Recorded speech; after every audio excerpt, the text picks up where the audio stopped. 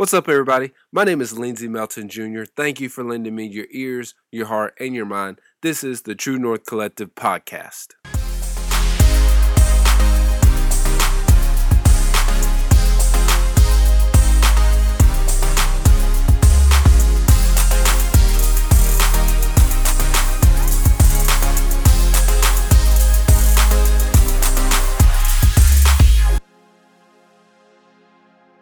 What up, everybody? Hey, this episode I recorded me speaking at one of the youth services that we do, and so this recording is definitely raw and unedited, but still, it's still spirit led. So make sure you comment and subscribe and like and share after this is over. Let's go. Sweet. So, what's your favorite Christmas carol? Not Christmas song, Christmas carol. There's a difference. Like, Christmas song is like All I Want Is You by Mariah Carey. Oh, that's my favorite. But we're talking about Christmas carol. Like Noel, Silent Night, those kind. Does anybody have any? Jingle Bell? We'll take that into consideration. Actually, Drummer Boy. Drummer Boy? I know somebody at this church that doesn't like the Drummer Boy, the little Drummer Boy. Oh, really? Yeah, I'll have to point you out to him. I'll go back upstairs. I will call him out. You're not a fan of it either. I am a fan of it. I think Justin Bieber's Christmas album, just all together, is just great. Okay, you have to hear it to see the country sing Drummer Boy before you say you don't like it. Okay, Justin Bieber's Drummer Boy. Have you heard that one? I have not. Send it to me. What about on this side of the room? You have a favorite Christmas carol? Jingle Bells! Anna said Jingle Bells. Do you really like that, or you just? Can you say that?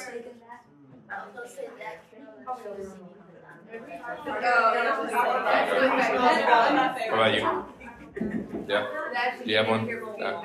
You like all of them? You like some of them? My favorite is "O Come All You Faithful." But like really, I like the part when we just fast forward and get straight to "O Come Let Us Adore Him." I like that. It is. What? No, that's heavy. It's good. It's like I like that because it's a story. It feels like a story.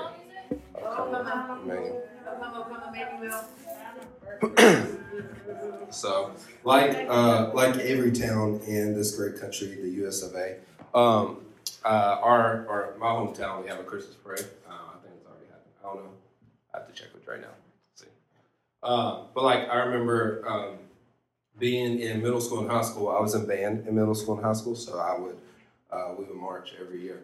And just the way we was always blessed, I think it was because we was the home school.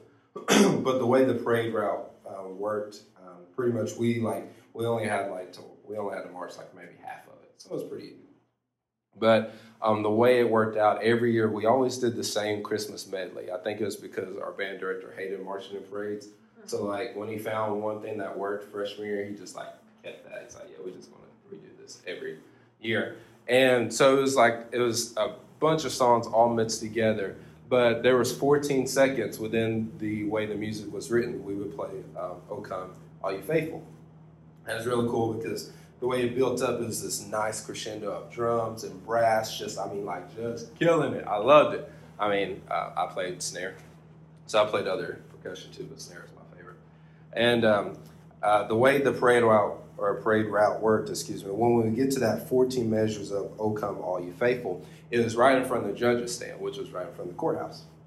Now, being the homeschool, we didn't get judged, but still we went to perform and show all our friends, hey, look what we do, so you don't make fun of us too much. But I loved it. And what was cool about it was it's just, and if you know what a medley is, I mean, it's a mixture of songs, so you have all these songs going right after the other, and then just 14 seconds of the percussion drops out, the brass drops out, color guard, they're not spinning anything or twirling anything or doing whatever it is they did.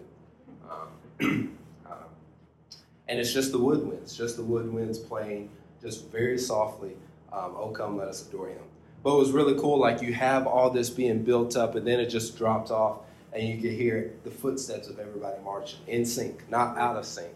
You can hear everybody marching in sync. You can hear all the inhaling and exhaling of everybody. And even the crowd dies down because it's just so pretty. And this was my favorite 14 seconds every year. Why? Because in that moment, man, I felt the presence of God. I'm just walking out there. I'm like, it's cold. Jesus, that's you? Woo! Get chill bumps, and then right at 13 measures, you count back in 3, 2, 4, and then we go right back into something else.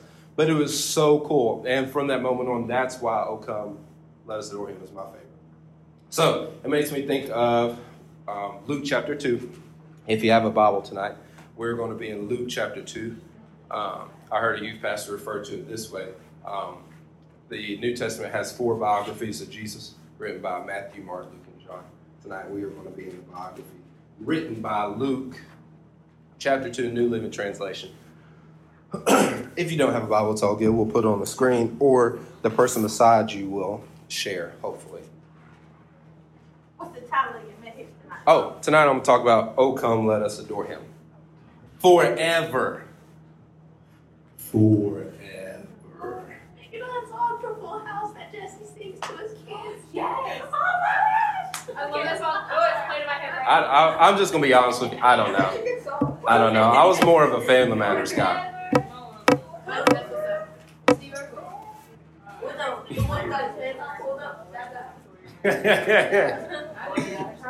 Forever. Whenever I think, what? We're going to start at verse 3. But whenever I hear the word forever, I think about the Sandlot when the kid was like, forever. How long is the ball stuck over the fence? Forever. And anytime I see the word or hear the word forever, I think like there's a few worship songs we've sung here lately where like the word forever is in it. And as Crystal is singing or somebody's singing, like in my head, even though I'm playing, I see their mouth and I'm hearing forever. And I have to look down because I'm like, that's not what they're saying.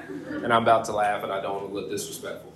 So that's one of the reasons I look down, because I don't need to look down. I mean, all of our stuff is like, we're good, but I'm like, I got to keep straight face, okay? So Luke chapter 2, verse 3, starting in verse 3 in the New Living Translation, says this.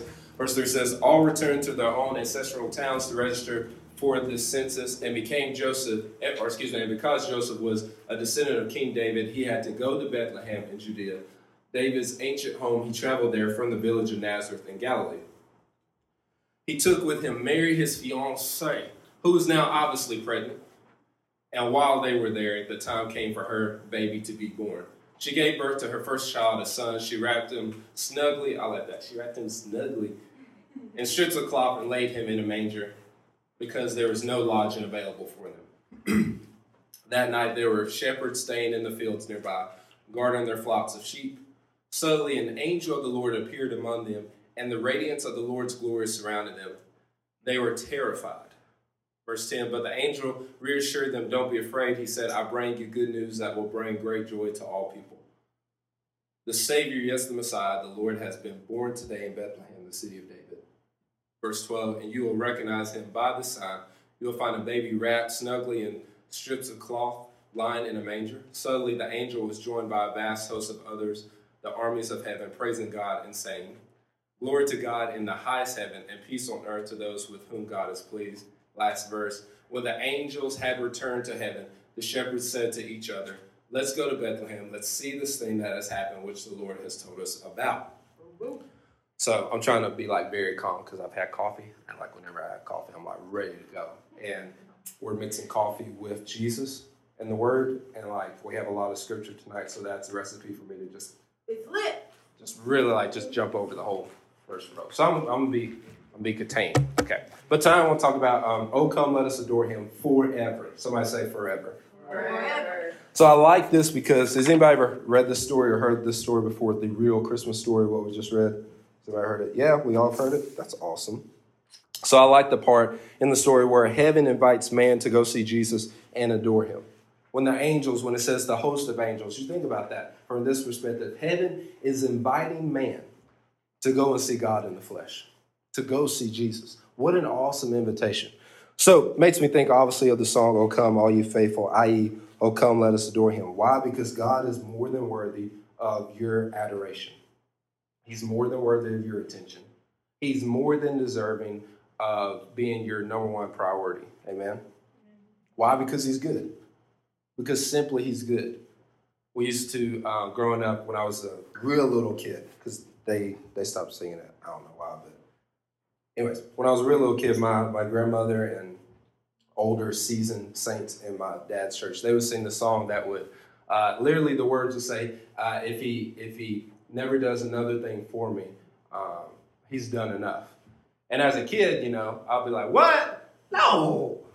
We want God to keep doing stuff, y'all. Like, I don't know what y'all. I want to keep moving. Like, y'all over here saying we're good, we're satisfied. And I remember growing up, and I was like, that makes no sense. Like, why would you say that? Like, why would you say that? I still. And over time, I realized that God is so good that what He's already done is enough to carry you for the rest of your life. Proof is the cross. Let that marinate. One from the marination jar right there. Proof is the cross. Proof is the cross. So, last week we talked about how the season that we are currently in, right after Thanksgiving is over, according to the calendar for this year, December 2nd through all the way to December 24th is the season called, does anybody know? Advent. Y'all don't raise your hand. Well, hey. At least you knew. Least you knew. What season is it called? Advent. Advent. Does anybody know what Advent means? Preparation. That's one.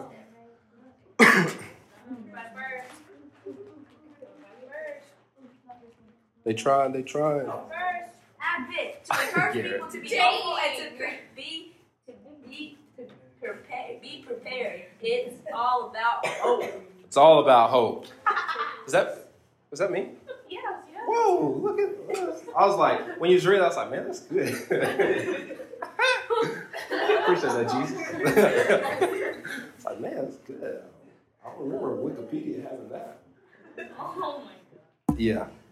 So Advent, it's meant to celebrate the three comings of Jesus. Obviously, one, when he came to Bethlehem. Two, when he comes and makes his home in our hearts. And then three, when he comes again at the end of time.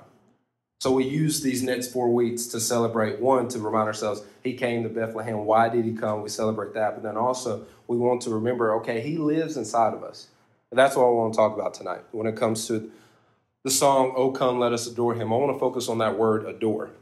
Now, the dictionary defines adore as two definitions. One, the impossibility of picturing a life without someone by your side. Just think about that for a minute. The impossibility of picturing someone, or the possibility of picturing a life without someone by your side.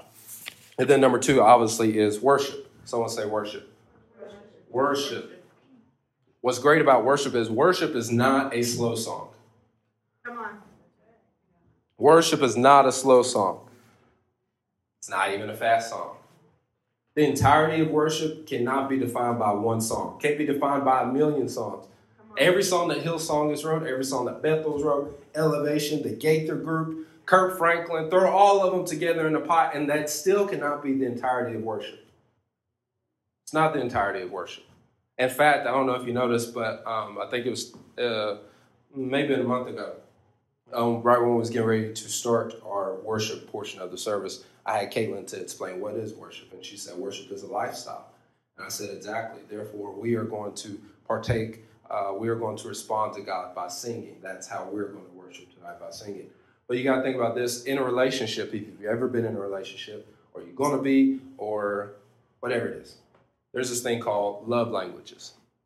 And what that means is you and I, we recognize love in different ways other than the phrase, I love you. There's different ways to say love. You can say I love somebody by words of affirmation, or gifts, or time spent, or two other love languages. If you don't know them, you can always look them up on Google. We ain't gonna get into them. But when it comes to worshiping, it's the same way. There's different ways to worship. There's different ways to speak to God how much you love him. I love the way Michael Todd says this. He defines worship as, worship is, do we have it up there? Yeah. Worship is our love expressed to God as a response to his grace towards us. I'm going to read that one more time. I'm going to read it as many times as I want. We got time. Worship is our love expressed to God. It's our love. Our love expressed to God as a response towards his grace, or to his grace towards us. So that means that we can choose to respond to God's grace. We can choose to respond to what he did at the cross for us in any way we choose to. Whether that's through singing, whether that's through speaking, whether that's through being a faithful student, whether that's through not cheating on a test, whether that's through making sure that my conversations on Snapchat or Instagram are holy and don't lead me down a wrong path, whether that's making sure my browser history is safe, whether that's making sure I hang out with the right people after school, making that sure that I have the right kind of conversations. Any way you want to, you can worship God. You can choose to respond to what he did at the cross by the way you live your life. By the way you live your life. By holding your head up and not believing your insecurities. I'm responding to the way God, what he did for me at the cross. Think of it this way. In a conversation, someone's speaking to you. What are you going to do? You're going to respond. God's already spoke by sending Jesus to Bethlehem, to the cross, and now sits at the Father. How are you going to respond? Today, how did you respond to what he did?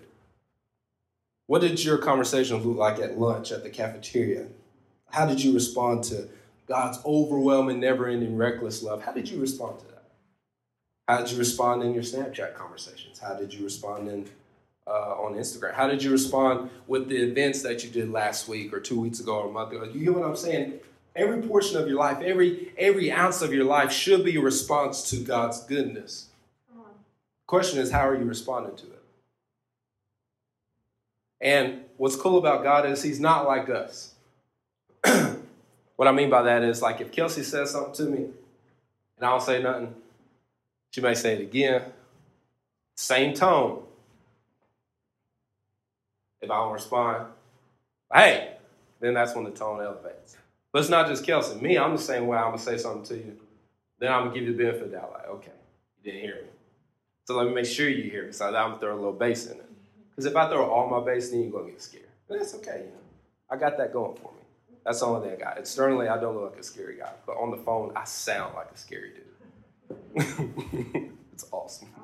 No, we have children in the room. But eventually, like, because you're not responding, my aggression is going to build. For God, instead of his aggression, his patience is going to build. Well, they didn't really seek me today. It's okay, though. I still love them. I'm going to wait for them tomorrow. Okay, well, you know, they decided to spend time with their friends instead of spending time with me, or decided to acknowledge somebody else for this when really it's okay. It's okay, because my love is still sufficient. My grace is still sufficient. My peace is still sufficient. I'm still there for. I still will be there even when their friends leave, even when their phone dies, even when school is being trashed. I will still be there. Why? Because he is not like your best friend. He's not like your mom. He's not like your dad. He's not like any family. He's not like any person on the earth. In fact, we're trying to be like him. That's how awesome he is. And we get the invitation from heaven to worship him, to respond to his goodness, to respond to his grace. Crazy thing is, though, there is a conjunction within that whole statement. Everybody say, but. When it comes to worship, worship is a choice. We can sing, "Oh come, let us adore him." We can feel the presence of God in worship, but at the same time, it's a choice. It's a choice you have to make. It is a choice you have to make. Someone say choice. Choice. So I want to give you some stats real quick. A recent survey conducted by the Pew Research Center, Pew, like church Pew. Because when I first saw it, I was like, I went killing mode. I was like, ew, Pew. But it was actually church Pew. A recent survey conducted by the Pew Research Center found that the rise of the nuns has grown to 23% of American adults. Now, if you don't know what that word nun, not like a Catholic nun, not N-U-N, but N-O-N-E-S.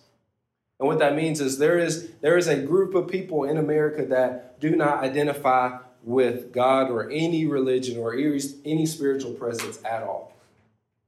Now, what's crazy about this is not only do they exist, but in the 1930s and 40s, the nuns were only at about 5% of this country.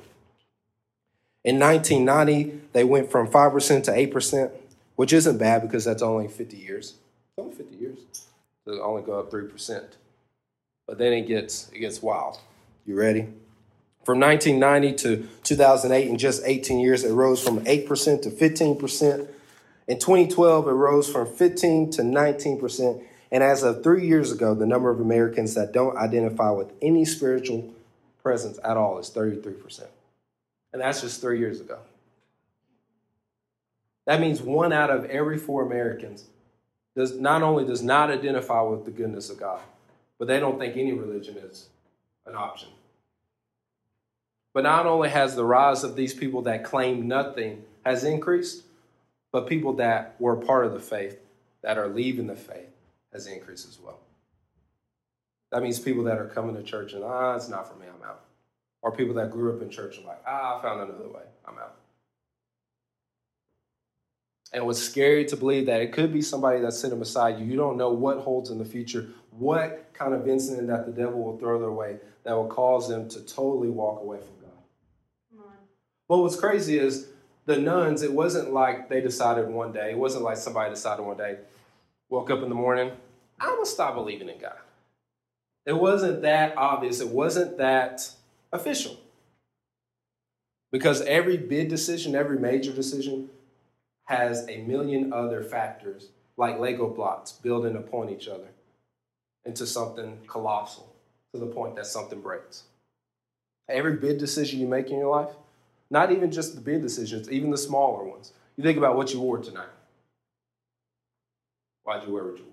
You understand. Then another question, well, why did that happen? And then why did that happen? Why did that happen? Why? You get a million different factors can be traced to just one decision. A million different factors can be traced to one decision. That's why it's so important to understand this, that, okay, God's grace is there. He's already spoke.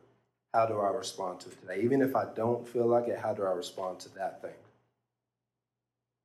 So now that I've given you some stats, I want to give you 2 steps. 2 steps. Everybody say 2 steps. 2 steps. And then we done. You caught that. And that wasn't in the notes, but when I said it, I was like, oh.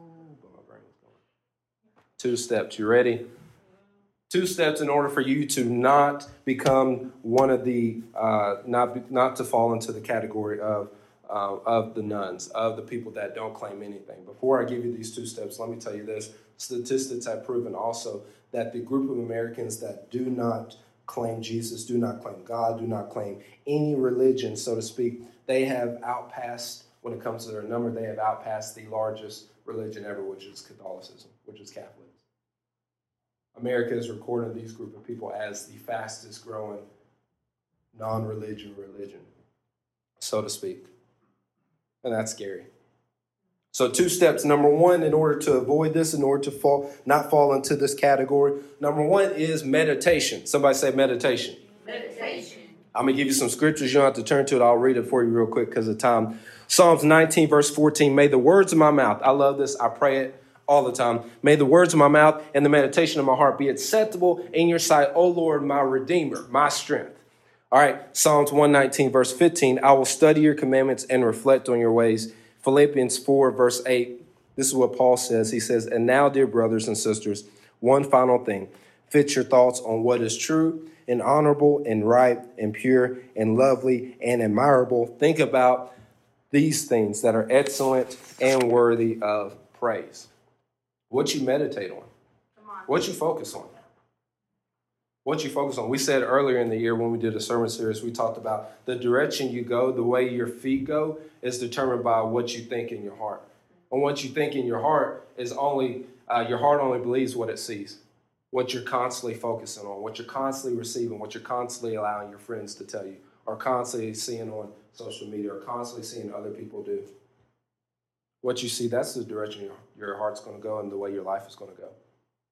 That's why David said, I have to meditate. He would pray, say, Lord, check what I'm thinking about. Check what I'm speaking about. Check what I'm hearing. And if it's not like you, totally erase it. I loved it because there's one part in Psalms where he says, Lord, search my heart. Know my ways. Know everything I think. Know everything I talk. Know my reasoning for everything. Search it. If it doesn't line up with you, remove it. Number 2, everybody say association. Association. I love this one. I could camp on this forever. Association. Does anybody know what association means? It's okay, I got you. Who you rolling with? Thank you. Jenna was like, wow, okay, yeah. Your association, who you are hanging out with, who you are associating with. Oh, got him. Let me give you some scriptures real quick. I'll read them. 1 Corinthians 15:33, Paul says, don't be fooled by those who say such things, for bad company corrupts good character. Proverbs 13:20, walk with the wise and become wise, associate with fools and get in trouble. This next one's good. The person beside you say, this next verse is good. This next verse is good. Like I'm talking about kick your mama and then apologize later. Good. Proverbs 22, verse 24 and 25. Listen, if you're taking notes, put fire emojis by this one or draw a bunch of stars or whatever you got to do, because I did. Proverbs 22, 24 and 25 says, don't befriend angry people or associate with hot-tempered people, or you will learn to be like them and endanger your soul. Let me run that back. Coffee's in me. Don't befriend angry people or associate with hot-tempered people, or you will learn to be like them and endanger your soul. The very thing that Jesus saved, you could put in danger by the people that you are hanging out with, by the people that you are snapping, by the people that you are talking to, by the people you sit with at lunch, by your association. Bad company corrupts good people. And then my favorite, Acts chapter 27, verses 23 and 24. If you know me, you've heard me preach this scripture. As soon as I say it, you're going to be like, yeah, I know this one. But you need to know it again. Paul, right before Paul goes to Rome, it says this, a prophet says, for this very night, an angel of the God to whom I belong and whom I serve stood before me and said, stop being afraid, Paul. Look at the person beside you and say, stop being afraid. Stop being afraid. Stop being afraid of being yourself. I'm going to tell you all that tonight. That's not in the notes, but I feel the Spirit of God say, stop being afraid to be yourself. But the prophet said, stop being afraid, Paul. You must stand before Caesar. Watch this. And behold, God has given you the lives of all of those who are supposed to sail in your boat. If you aren't sailing with the people that God has put in your boat, you're going the wrong direction and you're wasting your time. Come on, man. I could preach on that all day, but I'm just going to, let me prove it to you. I'll give you 2 examples. Anybody ever heard of Jonah? Jonah and Paul, both of them sailed in the boat. The only thing is Jonah sailed with the wrong people. Come on. And he found himself in the belly of a whale for 3 days. Paul sailed with the right people and ended up writing the 2/3 of the New Testament. Come on. That's the power of your association. That's the power of who you hang out with. We think we need everybody to like us. We think we need everybody to want us. We think we need everybody to desire us. You don't need everybody. Right. Obviously, you need God. And then, second, you need God to tell you who you need to be hanging with. It will change your life. When I was in high school, if I would have hung out with the right people that God put in my boat, could have saved myself a lot of trouble. I'm talking about like life or death instances. Why? Because there's power in your association. Heaven is inviting you every day to adore, to worship, to picture our God, to picture the fact that you are with Him, to the fact that He will go and you will never have Him in your life as an impossible situation, as an impossible reality. Heaven is inviting us to be in love with our Savior. The question is, how are we going to respond to that? Are we going to respond to it by being the type of friend that sticks closer than a brother or a sister, since there's no boys in here? I just realized that. Wow. Is that Garen? Yeah, Jesus.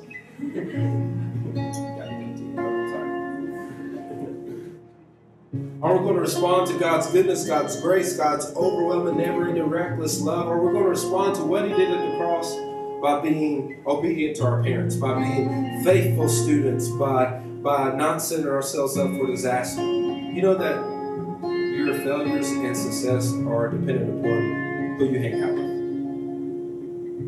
Because who you hang out with will influence you to either fail or succeed. There's such a heavy call on every person in this room. It's so heavy that the devil will do anything he's got to do to get you to not only not believe God, but not believe anything. And then you're just out there. But just like I said earlier, me and my wife, we can talk to each other, and if one of us don't respond, one of us may get aggressive, most likely it's going to be me, because I'm like, yo, girl, hey, God's not like that. God's going to be like, okay, it's cool. I'll just wait tomorrow. Okay, it's cool. I'll wait another day. Because in the New Testament, it talks about, he says, don't count the days and the weeks and the years of me still staying in heaven and not coming. Don't count them as me being slack, but count them as me being long-suffering, but count them as me being patient, because he wants every ounce of your heart. Every ounce, not just half, not just a third. He wants every ounce. That means all the insecurities that come with it. That means all the struggles that come with it. That means all the problems, all the woes. He wants every ounce of that. And that's what we get to do when we worship. Not just sing, not just lift our hands, but when we're just living. When we wake up in the morning, we're like, Lord, I worship you. I give you my life today. I give you the problems. Lord, I do not want to go to school today. I give you why I don't want to go to school. You know why? He wants those things. He wants your problems. He wants your woes. He wants your insecurities. He wants the very things that you are concerned about. Why? Because his shoulders are strong enough to bear them. If he can bear the cross, he can bear you. Every head bowed, every eye closed. Lord, thank you so much.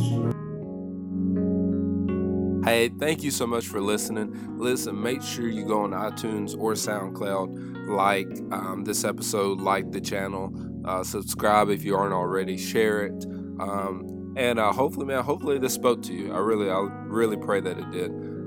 So definitely can't wait to see whatever God's going to do in your life. I know he's going to do something. The question is, do you know it? And if you really do know it, then let your actions show it. All right, be blessed. Holla at you next week.